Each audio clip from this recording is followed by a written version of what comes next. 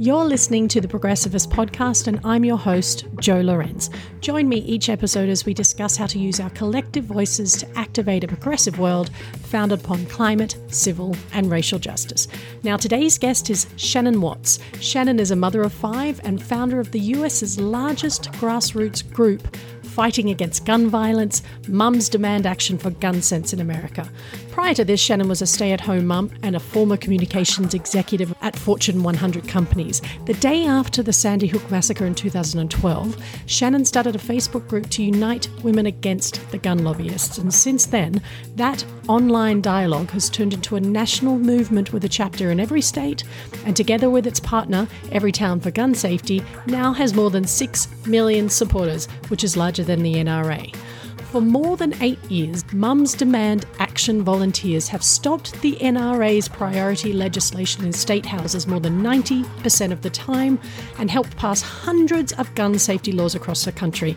In fact, Shannon's been described as the NRA's worst nightmare, something I wholeheartedly applaud her for. Shannon has also written a book, Fight Like a Mother, which was released in 2019 and is an inspiring story of how her rallying call to action grew into a powerful movement to protect children from gun violence, offering lessons for others who really want to make a difference in their communities.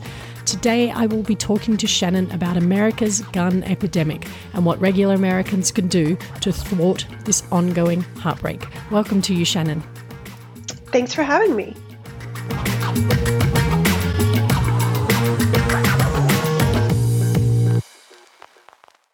Many of our listeners may or may not know that I'm Australian and that my husband is American, and may or may not know that we're repatriating to the States next year. I just wanted to start by giving you my little thoughts on the first time I was in America as an Australian. So I remember the first time I went to the US like a million years ago, and I had an absolutely wonderful time and found so many hospitable similarities between Americans and Australians. But there was one huge takeaway for me on a very specific and enormous disparity between our cultures, and that's guns. Guns are everywhere in America. They are in public places. They are in everyday discussion. Guns are on the news. Guns are in Kmart. Everyone around me on that first trip seemed to think that this guns business was all kind of perfectly natural. And I, as a foreigner, was frankly, utterly astonished. And I recall a conversation I had with my now brother-in-law, who was very calm and very polite and just told me I didn't understand as I hadn't grown up with, quote, quote, gun culture, which was, boy, was he right with that. All that being said, I have to admit that while we are completely excited about the move on so many levels, there is one thing that genuinely frightens me, and it's the guns. And thus, I am very grateful for not only the work you do, but for you being our guest here today. Now, according to your partners at Everytown for Gun Safety, in 2021, there have been at least 114 incidents of gunfire on school grounds, tragically resulting in 23 deaths and 60 injuries nationally, making 2021 amongst the deadliest years in school shootings history. So my question is, how and why have school shootings changed since students have returned to the classroom post the COVID-19 pandemic? You have to look at gun violence as really an epidemic within a pandemic. And so we actually saw COVID make everything worse about gun violence. Whether it was domestic violence, women often isolated at home with their abusers who have easy access to guns. Suicide, people struggling in confinement might have suicidal ideation, again, with easy access to guns. Unintentional shootings, something that no other nation, peer nation, struggles with. Children shooting themselves or others because they have easy access to guns. That got worse. Homicides. Community violence in cities just was so exacerbated by COVID, in part because violence intervention programs were not allowed or not able to be in person to do the work they do. They might not have had the technology they needed to do the work they do. So really across the board, we have seen gun violence exacerbated by COVID. And certainly school shootings have been no exception. Once schools started up just a couple of months ago here in the States, there were record numbers of gun sales. We know that before COVID, about 4.6 million kids in America lived in homes with unsecured guns. That number is now about 5.4 million. So really, it is only logical, given that most school shooters are students, that we would see an increase in gunfire on school grounds when school started back up. And that's exactly what happened. We've seen more instances of gunfire on school grounds this year than any other back to school period since we started tracking this information about in 2013. Just between August 1st and September 15th, there were about 30 incidents of gunfire in school grounds. So that's about double the previous high of 16 during the same period 2 years ago. And so anytime, we hear about a student who has a gun at school, we should be asking, where did they get that gun? How did they access that gun? And it just is so frustrating because it's very rarely a question that police address, that the media addresses. But we know that if we want to stop gun violence in schools, the best way to do that is not through lockdown drills. Look, we know that those drills often traumatize students, teachers, parents. The best way to prevent gun violence in our schools is to stop it before it can begin. And an important way to do that is for people to securely store their firearms, right? Keep them locked, unloaded, and separate from ammunition. Yeah, that makes perfect sense. And you talked about tracking, and you and your partners at Every Town for Gun Safety started tracking incidents of gunfire on school grounds in 2013 to improve data and gain a greater understanding of how often children and teens are affected by gun violence at their schools and colleges. Over several years of tracking, this data has shown that gunfire on school grounds take many forms and reflects the problems of gun violence in the US. Can you talk to me a little bit more about this, please? How does school gun violence mirror greater societal issues? Well, gunfire on school grounds really only represents a very small fraction of the gunfire that impacts students. And what is so tragic and so shameful is that guns are now the leading cause of death for children and teens in America. About 3 million children and teens are exposed to gun violence every single year. And they bear the visible and invisible scars of that. It isn't just school violence, right? If you look at mass shootings or school shootings, it's about 1% of the gun violence in America. So many kids are exposed to community violence. They witness shootings or they hear gunshots. And the data shows us that kids who are exposed to gun violence are much more challenged when it comes to succeeding in school.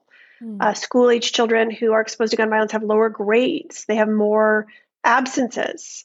They have lower test scores. They have lower rates of high school graduation. There was even a study in one of Chicago's most violent neighborhoods, and it was estimated that Black children spend about a week out of every month functioning at a lower concentration level because of the homicides where they live. And then in Syracuse, there was another study done that showed that elementary schools that are in the areas that have the highest concentrations of gunshots had about a 50% lower test score. We know it has a disproportionate impact on Black and Hispanic children and teens. And yet, Black students only represent about 15% of the total population in America, right? But they constitute about 25% of the K through 12 student victims of gunfire.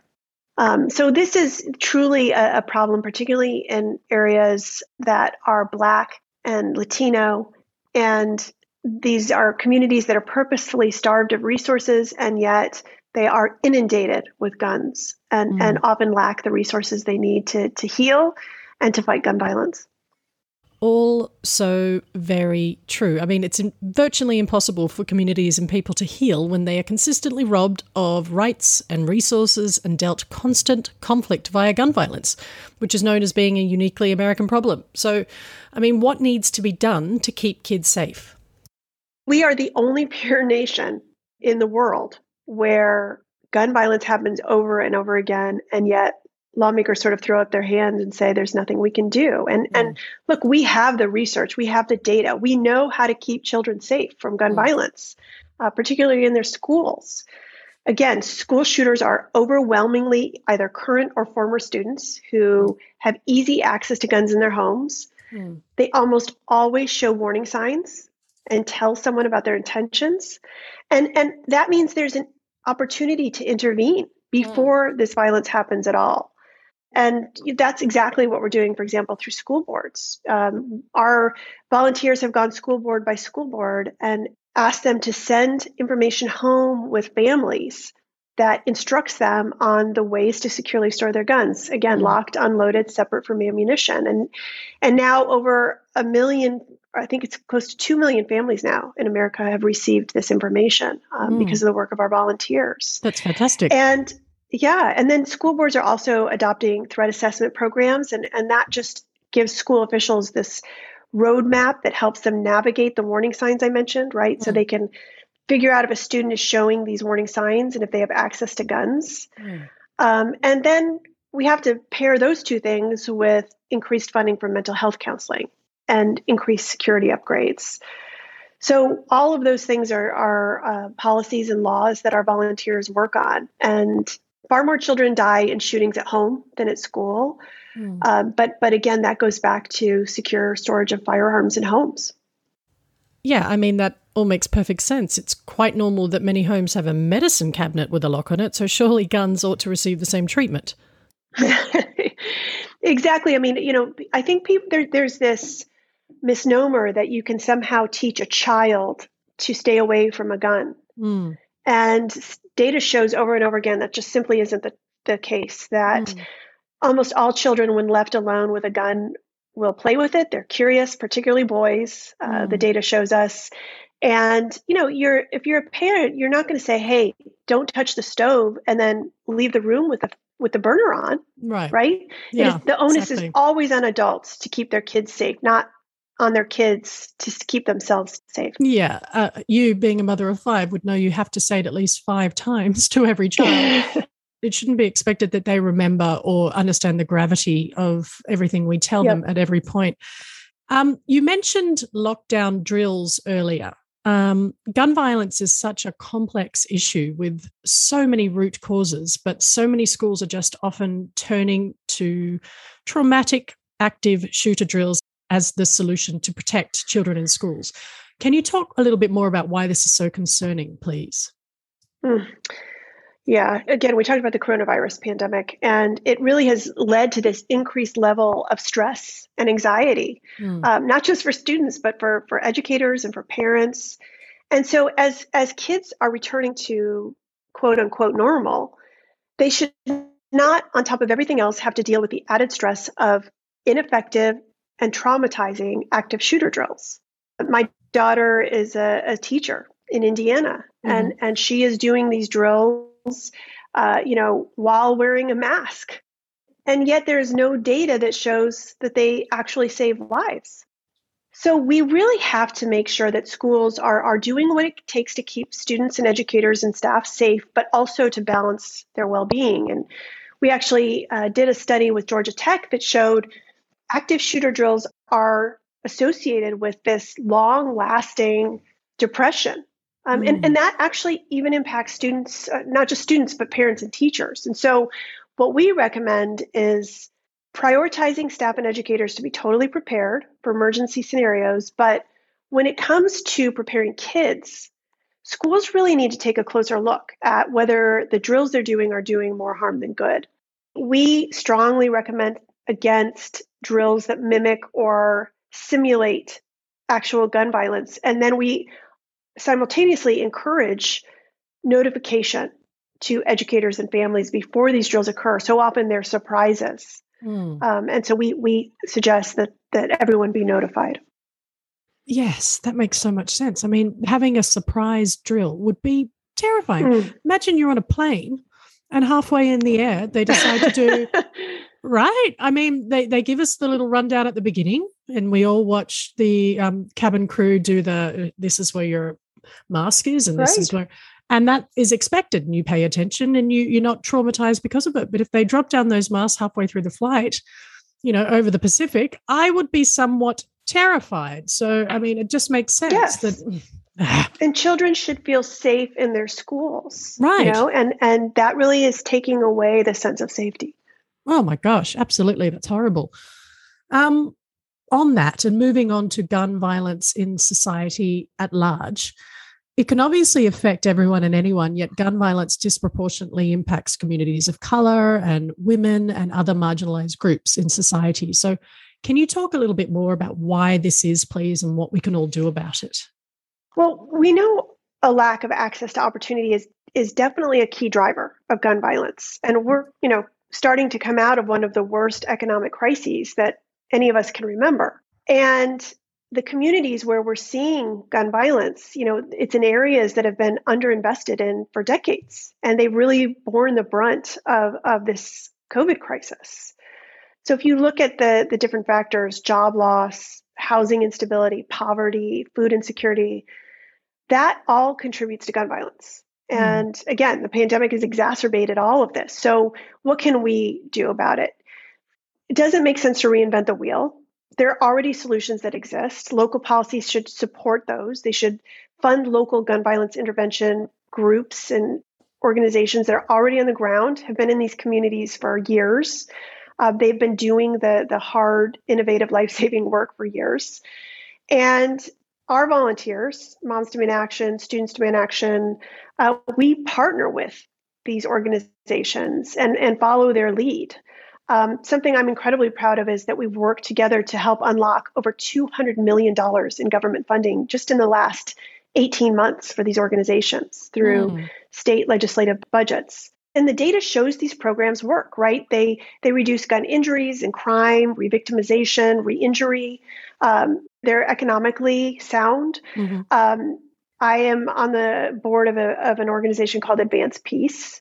And they've really done pioneering work in this space in California, where I live.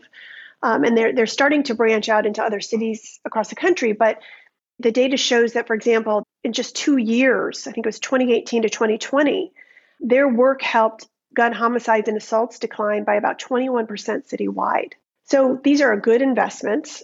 We support them as an organization. We've already committed over $25 million in 5 years to really just double down on grants to these local communities that need immediate support to sort of stay afloat, especially as they apply for federal funding.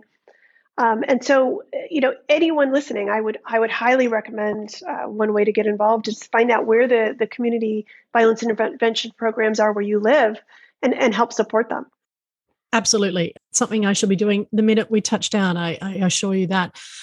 You just talked, and I mentioned it in your bio in the opening, obviously, but you've talked about your organization, Mums, or I should put on an American accent, Moms Demand Action, it's a grassroots movement of Americans fighting for public safety measures that can help protect people from gun violence. So I'd love to hear a little bit more about it in the spiel and how you so effectively disrupt the ongoing bad faith arguments and propaganda put out by the NRA and how people can further get involved. Yeah, I started Moms Demand Action as a Facebook page in 2012, the day after the horrific mass shooting tragedy at Sandy Hook School in Newtown, Connecticut. And I think in part because as a teen growing up in America, Mothers Against Drunk Driving was so influential in changing the culture and restoring the responsibilities that go along with the right to drink and the ability to drive and just common sense policies and laws that were life-saving, didn't infringe on anyone's rights, and were proved by data to be sound and effective. So I think that's why when Sandy Hook happened, I just felt intuitively that the gun lobby's biggest fear would be an army of angry moms. I love that. If we lose our children, we have nothing left to lose. And I don't think I was wrong in that bet. We're one of the largest grassroots movements in the nation. We have volunteers in chapters in all 50 states and Washington, D.C. We're actually bigger than the NRA. We have 6 million supporters. We're not just moms anymore. We call ourselves mothers and others. We're dads. We're all caring Americans. We're students. And the progress that we have made in just a decade is truly what makes me wake up every day as a volunteer and spend all of my time on this work. We've really changed the political calculus on the issue. Gun safety is no longer a third rail. Not only are candidates not running away from the issue anymore, they're actually running on it and winning. And I know everyone's waiting for this cathartic moment in Congress, which I promise you is coming. But in the meantime, we've had huge success in state houses and city councils and school boards and boardrooms. We've passed dozens and dozens of life-saving laws in red, blue, and purple states. We've made cultural and electoral change. 2 of our own volunteers are now members of Congress, Marie Newman and Lucy McBath. And I could go on and on and on about all the wins we've had, but it's really important to remember that we were able to flip both chambers of the General Assembly in Virginia on this issue alone. We were able to flip the House. We won the Senate. We won the presidency. None of the lawmakers, who are on our side of the issue backed away. They actually ran on this issue. And I think in many ways, an A rating, which used to be a badge of honor from the NRA, is now a scarlet letter. So true. And you are just testament to the power of harnessing outrage. And it gives me goosebumps. So really, thank you so much for everything and all your volunteers, what you do, because when people are passionate about something and you lobby in your own way against the big organizations, this is what can be achieved. So you really are a perfect little scenario of what we all should be doing. So thank you. You just talked about some congresswomen, and you recently launched a new program called Demand a Seat to recruit and train Mums Demand Action volunteers and gun violence survivors to run for office up and down the ballot all across the country. So please tell me more about this. Well, we had been seeing volunteers run for office more and more. I mean, it's sort of a logical leap to go from learning how to shape policy to actually wanting to make it, right? And I can tell you firsthand that the more time you spend in state legislatures, the more you realize that your lawmakers, 80% of whom are men, are not rocket scientists. And, we saw, hundreds of our volunteers have run and many have won. And so we decided that we would formalize this program. We're calling it Demand a Seat. It is a new program to recruit and train our volunteers and survivors to run for office and to run on this issue specifically. The response has been overwhelming in the last 2 months. About 140 people have joined this first cohort.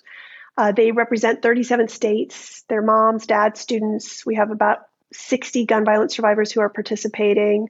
And it really, I think, is the next phase of our movement. It's an obvious evolution of our work. And we can unleash this huge grassroots network of volunteers who already know how to help these candidates win, right? They know how to knock doors and host phone banks and raise money. We're going to train them to use the technology and to be as effective as they can as campaigners. We're going to have this mentorship of seasoned campaign pros and politicians who can explain to them how they were able to win. And so, I think it is, again, the logical step in this movement and in this moment. And I'm so excited to see more people run for office and in particular women. Yeah, I'm with you. I mean, a perfectly logical step and definitely not rocket science happening at that level. So yeah, let's go get them angry mothers and others, please. Now, I have one more official question before we move on to our very quick 10 short ones at the end.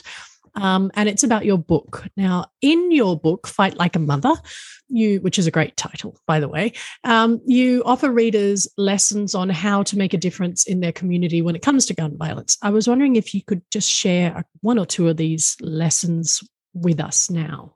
Yes. So it's funny. I wrote Fight Like a Mother because so many people were asking me how I did this. And frankly, I wanted to get it on paper before I forgot it all. And I want to point out that all the proceeds from my book go to gun violence prevention organizations. But, I think one important lesson that I learned is you have to build the plane as you fly it.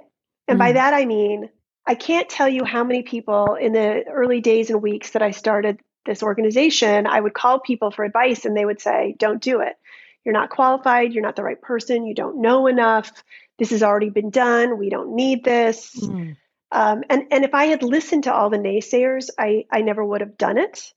Or if I had waited until I knew everything I needed to know, I still wouldn't have started it, right? I mean, I certainly was drinking from a fire hose for the first few years, but I think women have this perfectionism about them where they're afraid to fail or look like a fool. And thankfully, at this moment in time, I did not have that. Right. And I just thought, what's the worst that happens is that I fail and this doesn't get off the ground. And because of so many brilliant, mostly women across the country, it succeeded. And we just agreed together that we would make the leap.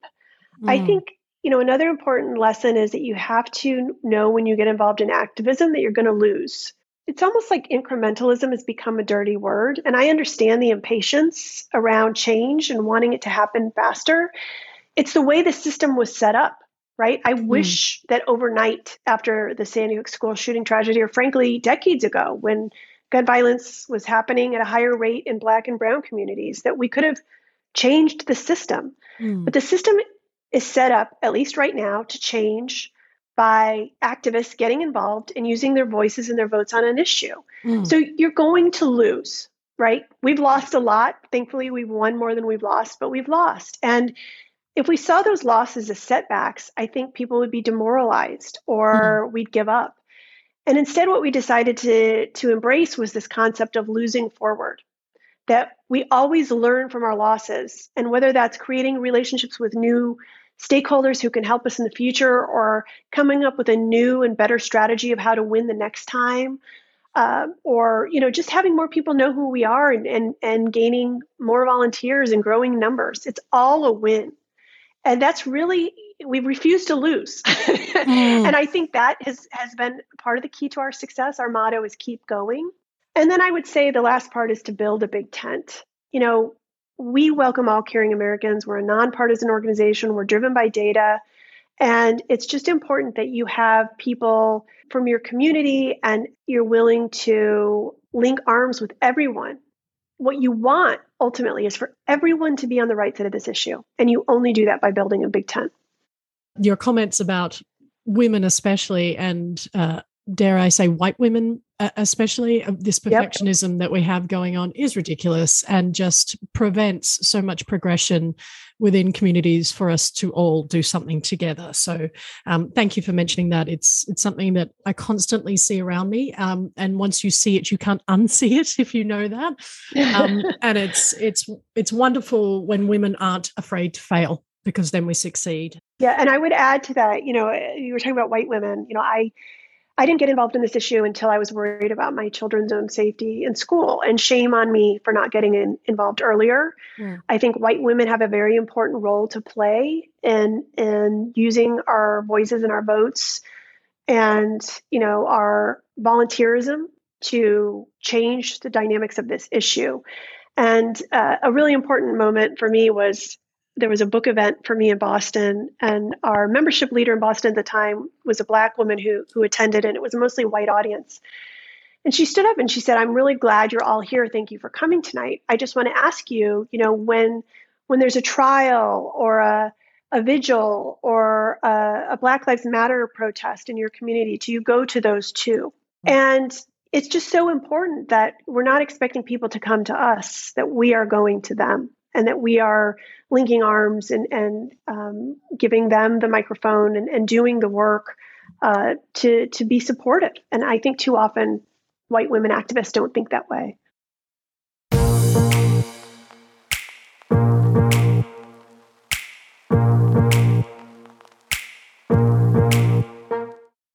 Now, I have, if you're ready for it, we do 10 quick answers at the end, and it's just for a little bit of levity and a little bit of who is Shannon Watts. Let's do it. All right.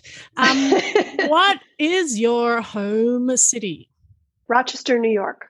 And what's your favorite city? Santa Fe, New Mexico. All right. Now, define your style or attitude in 3 words.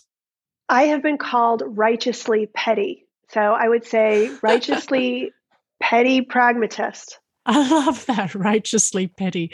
Get it as a tattoo on your arm, please. Words to live by, or your favorite quote? Keep going. What is the favorite aspect of your work? It is absolutely working hand in hand with volunteers and gun violence survivors who are so courageous and brilliant and tireless. What's your favorite drink? Champagne. Nice. Maybe I can bring a bottle to your house one day when we move over there. I would love it. What's your favorite movie or book? My favorite movie of all time, Terms of Endearment.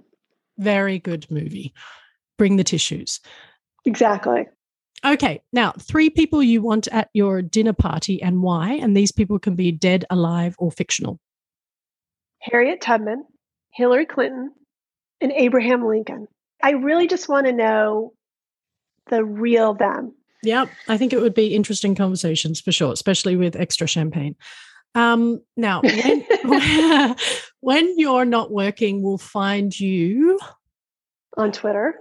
That's a normal thing. And lastly, what is your advice for someone looking to end gun violence?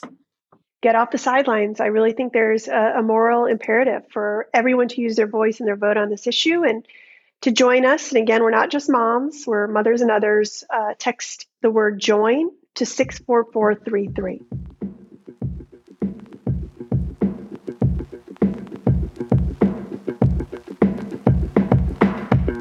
Thanks for listening to the Progressivists Podcast.